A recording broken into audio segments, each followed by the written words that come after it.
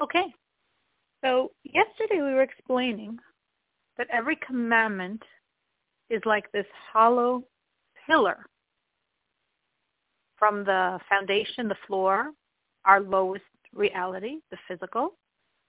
And this pillar ascends higher and higher to the ceiling, to the highest level, to God's supernal crown. And every pillar, and there's 620 of them, is one of the commandments, either one of the 613 from the Torah or the 7 distinct separate commandments from the rabbis, to create 620 as a numerical value of the Hebrew word for crown, keser. So continuing today, the Rebbe says that this connects, this is what it means in the Zohar. The Zohar is the most fundamental book of Kabbalah, written a long time ago, shortly after the destruction of the temple. So we're talking about some 1900 years ago, by Reb Shimon Bar Yochai. And this is the most fundamental book of Kabbalistic thought.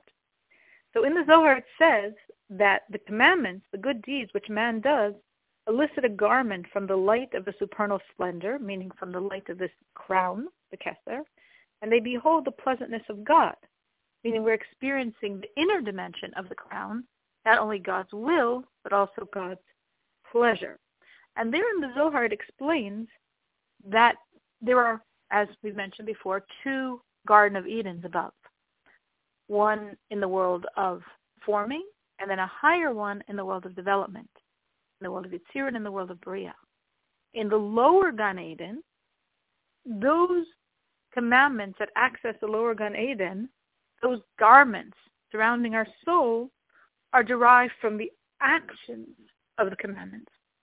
And in the upper Gan Eden, which is a whole spiritual world above that, the garments there that are around the soul, that the soul is able through those garments to filter in and absorb the intensity of the godliness there, is from the intent, from the love, from the devotion of the heart in doing the commandment. So meaning, every commandment is creating a garment, the pillar that my soul is encased in and through which my soul ascends. And in the Zohar it's saying that our actions create a certain type of garment that allow us to absorb the energies of the lower Gan Eden, and the intent with which we do the action, the focus, the thought, the emotion, that creates a more refined garment that allows us to absorb from the higher Gan Eden, the higher level godliness there.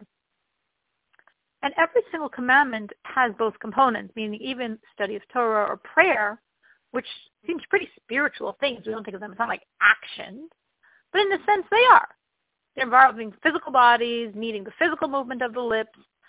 There's a lot of physical components of them, and then there's the spiritual components. So every commandment has the, so to speak, body and soul of the commandment, and the body of the commandment is creating a garment that's allowing you to absorb from the lower Gan Eden's energies, and the soul of the commandment, the spirituality with which you do the commandment, is allowing us to absorb from the higher Gan Eden's energies. But what's important to understand is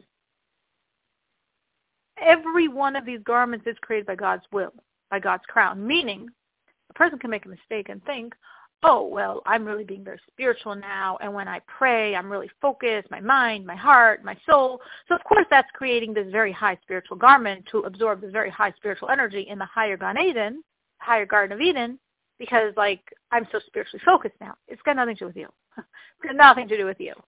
Both of these garments created by the body of your action and garments created by the intent and emotion, what I'm calling the soul of your action, both of them are created, are a manifestation of the supernal will of God, of God's crown. So why does one get me to the higher Garden of Eden and one get me to the lower?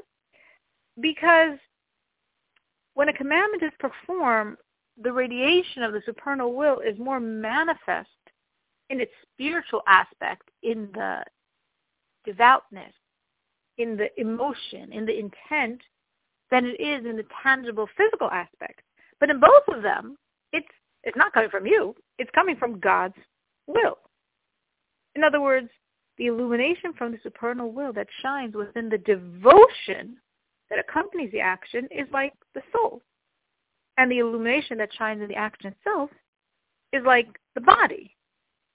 So the only difference is they're both coming from the supernal will. Neither has really been created by you. They're created by the commandment, by the manifestation of the supernal will.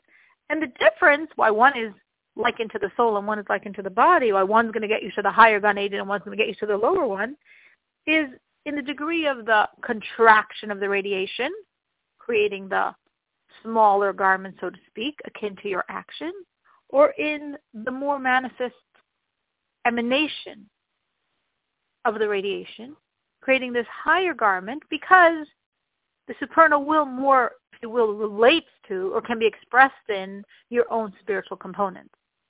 But in both of them, it's God's will that's creating these garments that are encasing your soul and allowing it ultimately to absorb the godliness of the higher and lower Gardens of Eden.